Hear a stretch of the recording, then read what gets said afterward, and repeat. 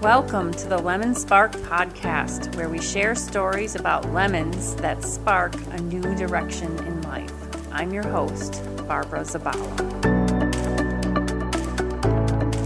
Well, welcome Rachel Druckenmiller to the Lemon Spark podcast. Thank you so much for joining me today. Everyone, I'd love for you to meet Rachel. I met her several years ago through the wellness community, and we were attending a conference and we crossed paths, and we've crossed paths several times since, and she's always a delight. But her more formal bio is that she's been recognized as the #1 health promotion professional in the U.S. in 2015. She's also been recognized as 40 under 40 game changer in 2019 and is one of the Daily Record's leading women of 2020. She's a national thought leader in the field of well-being and employee engagement. And if you're interested in connecting with her, which I'm sure you will be after listening to her talk today, you can search her on LinkedIn and on her website, unmutedlife.com. That's her current business, Unmuted. And Rachel, welcome to the podcast. And what do you have to say to our intended audience who are people who are experiencing life's lemons right now, and they're looking for some hope and inspiration? Well, I think for a lot of people, first of all, it's great to be here. And I'm so glad we did connect 6 years ago at that conference. But I think 2020 for a lot of people, like the entire year felt like a lemon. Yes. And I've had an episode on that already on COVID in 2020. So go back everyone and check that out if you haven't already. But I'd say for me, a couple lemons happened. One was certainly with COVID hitting and being a full-time speaker and facilitator. 100% of my work was in-person speaking engagements as of March, 15th of 2020. And then overnight, essentially, I had to shift an entire business model to be 100% virtual, and started to get some momentum around that, even though it was really scary because I was only 7 months into my business, and most people don't intend to have to reinvent their business 7 months after they started.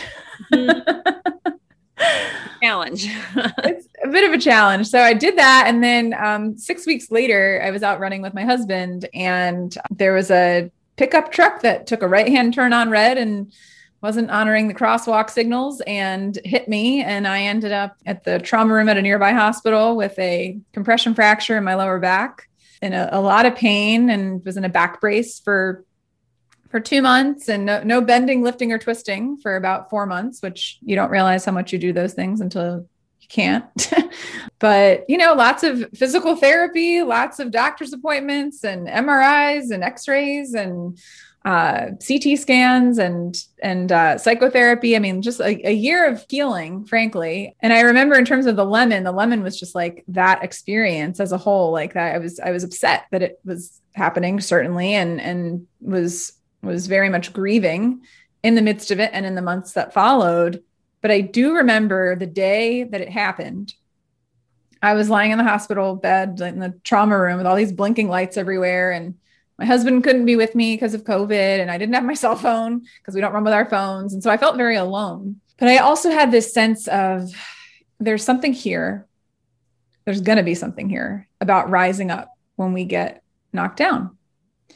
And I'm going to use this, and I'm going to do something with it. And I was also scared and sad and angry and in pain. And so it's not like I just ignored the fact that this awful thing had happened and I was Pollyanna positivity, like ing it away.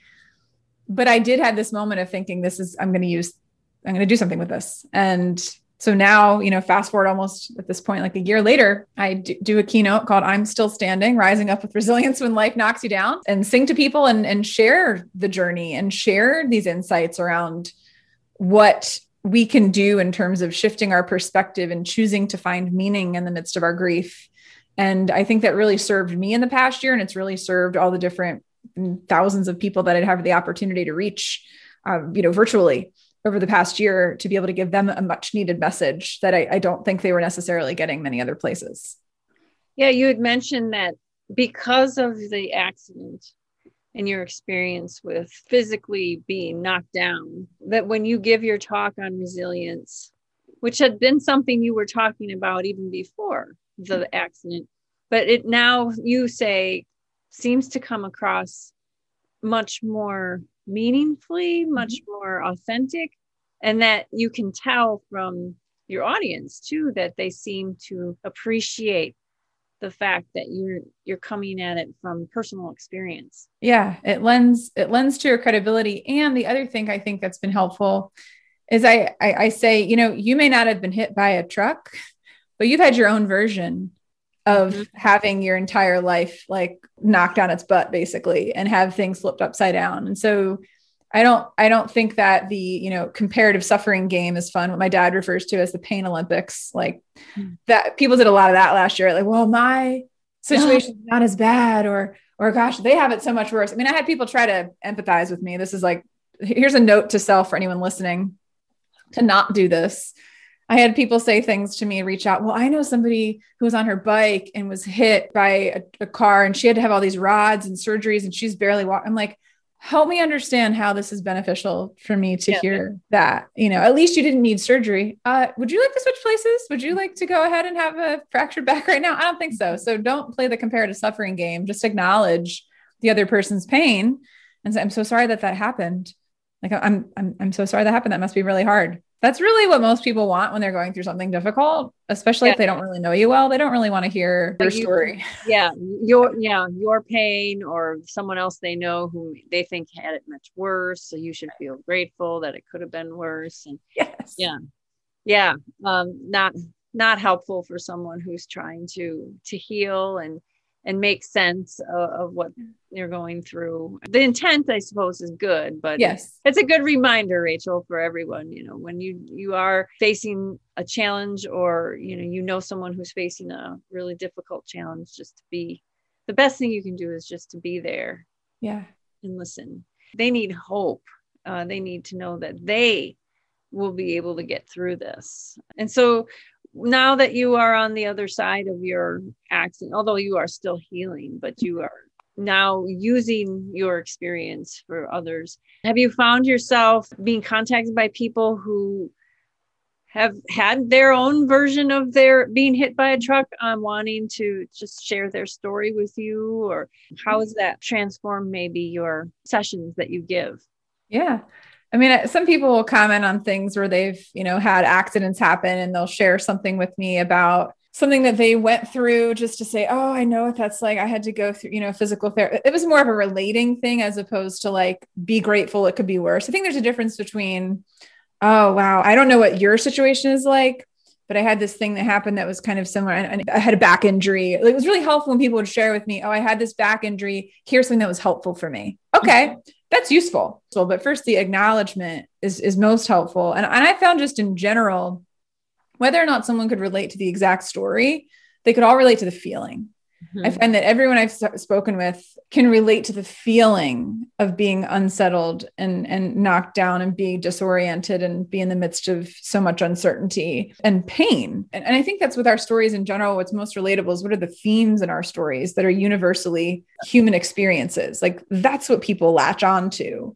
And your response to, Viktor Frankl, I'm going to botch the quote a bit, but it says, between stimulus and response, there's a space, and in that space lies our power and, freedom to choose. That's a botched version of it, but the gist is there, like we can choose in the midst of it. I could be really angry, and I was angry, and I could be really sad, and I was sad. And anyone listening, if you're going through something difficult, one of the most important things you can give yourself is permission to feel what you're feeling, to not try to rationalize why you shouldn't feel a certain way, or why you should be over whatever it is by now, or why it's some character, defect because you haven't risen up with this strength that you think you should have. I think so much of this, it's important to give ourselves permission to feel, to be angry, to be disappointed, to be sad, and then to not stay stuck in that. I think people get stuck a lot of times because they're trying to dismiss all of those feelings and just tell themselves to get over it and move on. And if you're trying to get over something that was traumatic, that is really trying to take you through a grief cycle, and you're trying to bypass these stages and just get over it and move on, you're going to end up having some residual impact that's likely going to be negative. And so I would just encourage anyone listening to give yourself the space to feel what it is that you feel, to cry when you need to cry, process that however it is, whether it's through creativity. For me, singing was one of the only things I could do that was a form of release that I had left, because my physical activity as I knew it was basically gone. And the ability to socialize with people because of COVID was gone. And I'm an extrovert, so that's hard. So I had to find something else to be a source of life for me. And so for me, that's singing is one of those things for me. And so I started singing more in the workshops that I did. Almost every workshop I'd sing, or I'd get on LinkedIn and I'd share a video about a tough day that I had. I'd say, today's a tough day and you may be going through that too, just to normalize it. Because when you're viewed as like a positive person, especially in this well-being space, there's a perception that you're out of touch with reality. It was really important to me to not just share when I had milestones in physical therapy where I could move a certain way. It was also important for me to share, not to like garner sympathy and get a bunch of people to feel sorry for me, but I felt that it was important to share. Today was a tough day and I wanted this to happen and it just didn't happen. And it didn't happen. And some of you may be feeling that way. You want certain things to be happening right now and they're not. And give yourself a little bit of grace. So it was an opportunity for me to give a message of grace, which I think we all need too. And I think hidden within your comments just now is the fact that everybody is on their own timeline. You know, just because you, which I think is completely amazing, were able to think on the day that the accident happened that you were going to be able to use this in some positive way, to already have that thought pass through your mind at that stage is pretty incredible. But that may not be, and likely won't be, the case for many other people who have just experienced a very challenging or traumatic event. It may be a while before you're able to process the idea that maybe I can use what has happened to me in a useful, positive way, in a way that I wouldn't have done if I hadn't had this experience. I think for a lot of us who have experienced a lemon, we eventually come around to the question, why this happened to me? I mean, I don't understand why the circumstances led up to it happening to me, but why me?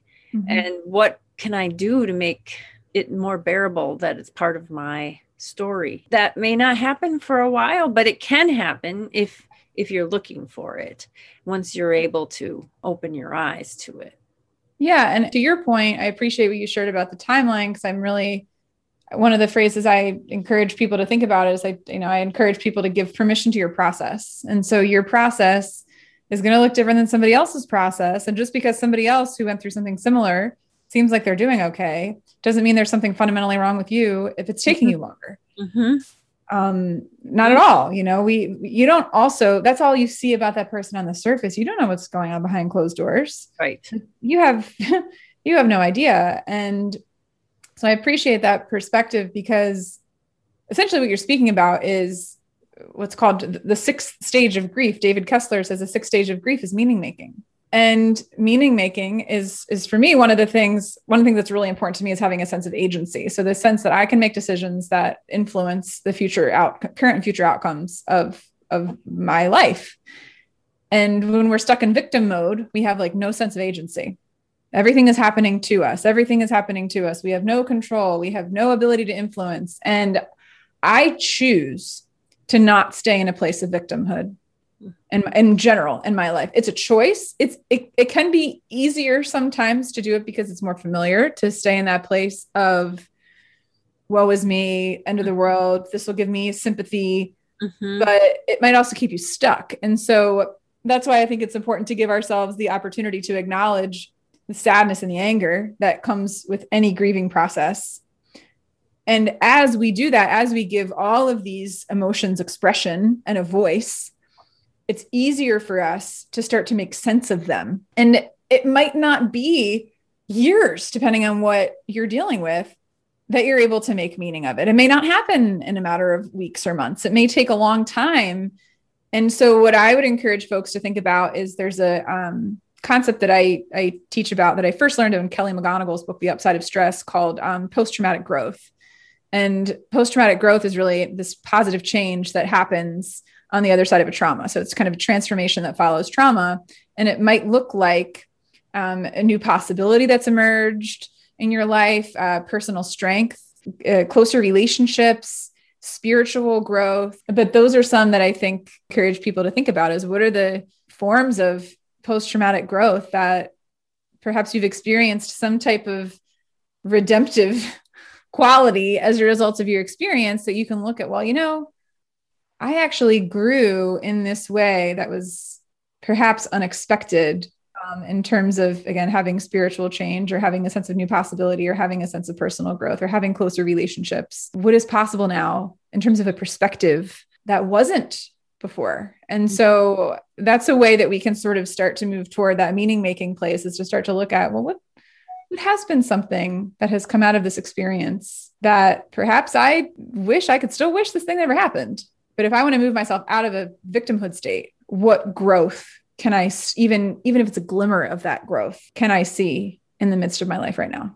Right. And we call that the spark here on the podcast. So the spark from the lemon is that growth. And it may translate into writing a book or starting a new business or joining a cause. It could translate into all sorts of different things. Or maybe it's just being a different person, maybe more empathetic, maybe more understanding or sensitive than you were before. And that's important too. We don't, as you said, we don't ever wish anyone lemons. We don't ever want to repeat lemons. They're not fun, but they can serve a purpose, and they can lead us in directions that in hindsight are better for us. Yeah. Like even Robin Roberts, I remember hearing her say years ago, to make your mess your message. And that's what I've consistently done along my journey, whether it's dealing with malnourishment and having to figure out how to address that, or chronic ear, nose, and throat infections and chronic acid reflux. And how do I heal from that? And dealing with burnout, and how do I heal from that? And being in a corporate career for 13 years and then leaving to start my own venture. What is that journey like? So it's really, I have this posture and this mindset around choosing to make meaning out of the difficult things that happen. And I think it's courageous. I think it's courageous to do that. It's easier to stay stuck in a place of feeling sorry for ourselves. Again, that may be part of your path, but it's a choice to stay stuck there. If you feel like you're stuck there, it may be helpful to contact a therapist. It may be helpful to reach out to a friend or a loved one or somebody that you can be honest with about what you're feeling, to get some perspective or to get the support that you need if you're really kind of entrenched in your own sense of victimhood. But ultimately, there are people we've all seen that have gone through just incredibly difficult circumstances. And that was helpful. It was helpful for me to see stories of people rising up. So Bethany Hamilton, the surfer had her arm bitten off, or Alex Smith, the quarterback whose leg snapped, or this guy, Chris Norton, who was a football player in college and had a paralyzing injury that he's paralyzed from pretty much the waist down and still has some paralysis neck down too. And for me, it was helpful to see the fortitude and the perseverance and the hope of those people and their stories. I'm like, well, I still have all my appendages. It starts to give you perspective of like, you can choose to do the comparative suffering thing yourself. Yeah. But to have somebody else put that on you, that's when it doesn't work. But you can start to get perspective in somebody else's situation to be like, you know what? I'm going to be okay. Like, this sucks. But at least I'm still intact. Yeah. So I think those can be some helpful steps to take. Really quickly, let's just, if you don't mind, talking about when you started Unmuted back in 2019. Was that, you had said you were in corporate wellness for 13 years and then decided to move out onto your own. And that is definitely courageous. Can you talk a little bit about what might have prompted you to make such a big leap? Yeah, well, I wanted to leave in 2012. Oh, wow. Okay. I had thoughts of leaving in 2012. I went to grad school and I was like, I'm going to become a health coach and then I'm going to do this thing and go out on my own. But one thing I was really clear on is I was running from the things I didn't like about where I was, but I didn't have a clear direction of where I was running to. And fortunately I stayed, because then the WellCOA recognition followed a couple of years later. And I helped create an award-winning, nationally recognized wellness program at our company, started to get more opportunities to speak locally, regionally, then nationally. And it was nice to have a safety net of salary, a consistent salary, and opportunities to experiment with basically somebody else bearing the risk. But eventually what started to happen, it was a progression really over those 7 years, I would say. I'd say the biggest catalyst for me was I started to realize how much I just loved speaking. And that was my favorite thing. I didn't want to do anything else. I didn't want to have to do some of these other things like that I didn't believe in, frankly. I didn't want to have to I'm naturally a bit of a challenger and a contrarian. And I couldn't, from an integrity standpoint, continue to do things that I didn't believe in. And I loved speaking. And I started to notice people were contacting me directly to speak. And they were like, oh, wait, where do you work? It was incidental to them where I worked. And I was like, wait a second, maybe if I can maybe there's like enough of these people would actually just pay me to come and do stuff. And then my final catalyst was I went through a program called Heroic Public Speaking in 2018, 2019, which is a professional speaker training program. Mm-hmm. After meeting actually a guy named Clay Hebert at the Walcoa conference in 2018 in San Diego, we were hanging out at a bar and he was there and somebody said he's a speaker. And I was like, well, that's my path. I'm going down. Might as well talk to him. And he suggested a book called Steal the Show by a guy named Michael Port. I took that path as far as it would go and ended up in Philadelphia a couple months later at a live event and then signed my life away for this program and to be in community with 80 other speakers that were on fire to do this work was something that it started to transform me and made me realize, oh my gosh, if they're doing it, I can totally do this. I can totally do this. And then the weekend the program ended, we were doing like a video that was being shot. And one of the lines that I said in the video is like, you have to step up and embrace all that we are. And like, we have to unmute ourselves and be bold. And I was like, you cannot believe yourself saying those words, Rachel, if you have not left. And so I told them 2 days before I told them I was leaving. So May 30th, I was like, I will be leaving September 1st. So I gave 3 months notice. I still do some work with my former employer. So it's really nice to have good relationships with people and to maintain your integrity in that way, because it's led to an ongoing relationship, which has been great, but also the freedom. Now I can work with whoever I want and do whatever I want. And I run the show and I call the shots and it's so freeing and I really love it. It is. And for anyone who hasn't tried entrepreneurship and being out on their own, yes, it's scary. It can be scary, but it's also very rewarding. Well, this has been just a delight as usual. And I'm so glad that you were able to share your story, Rachel, with the audience and your words of inspiration and wisdom. To remind everyone, how can they learn more about you? Where can they go? Yeah. So one, you can check me out on my website, unmutedlife.com. And so I've got podcast episodes and blog posts and other information about the work that I do on there and with groups. Very active on LinkedIn. My most active platform is LinkedIn. So you can just search Rachel Druckenmiller. I post videos every week and sometimes I sing on there and other content like what we talked about today, just to give perspective and hope and resilience and help you with shifting mindset around some of these things where you can get stuck. And then I'm on Instagram at Unmuted Life. And then I dabble in Clubhouse, but I've sort of not been on there for about a month because it's been a bit of a time suck, but it is. We've talked about Clubhouse on this podcast too. And yeah, you can easily and I know people who that's all they do. I know. Well, great. So any of those social media platforms or unmutedlife.com is your website, and you're going to have to write a book, Rachel. I think that's next on your list. It's coming. A TEDx in the next year. There will be a TEDx in the next year. Oh, wow. Well, let us know when that's out and I'll make sure I send the link. So thank you again. And I hope you I know you will continue to inspire and give hope to all that cross your path. Thanks, Barbara. Great being here with you today. And I hope that everyone who listens to this feels a bit more inspired and sparked in a positive way.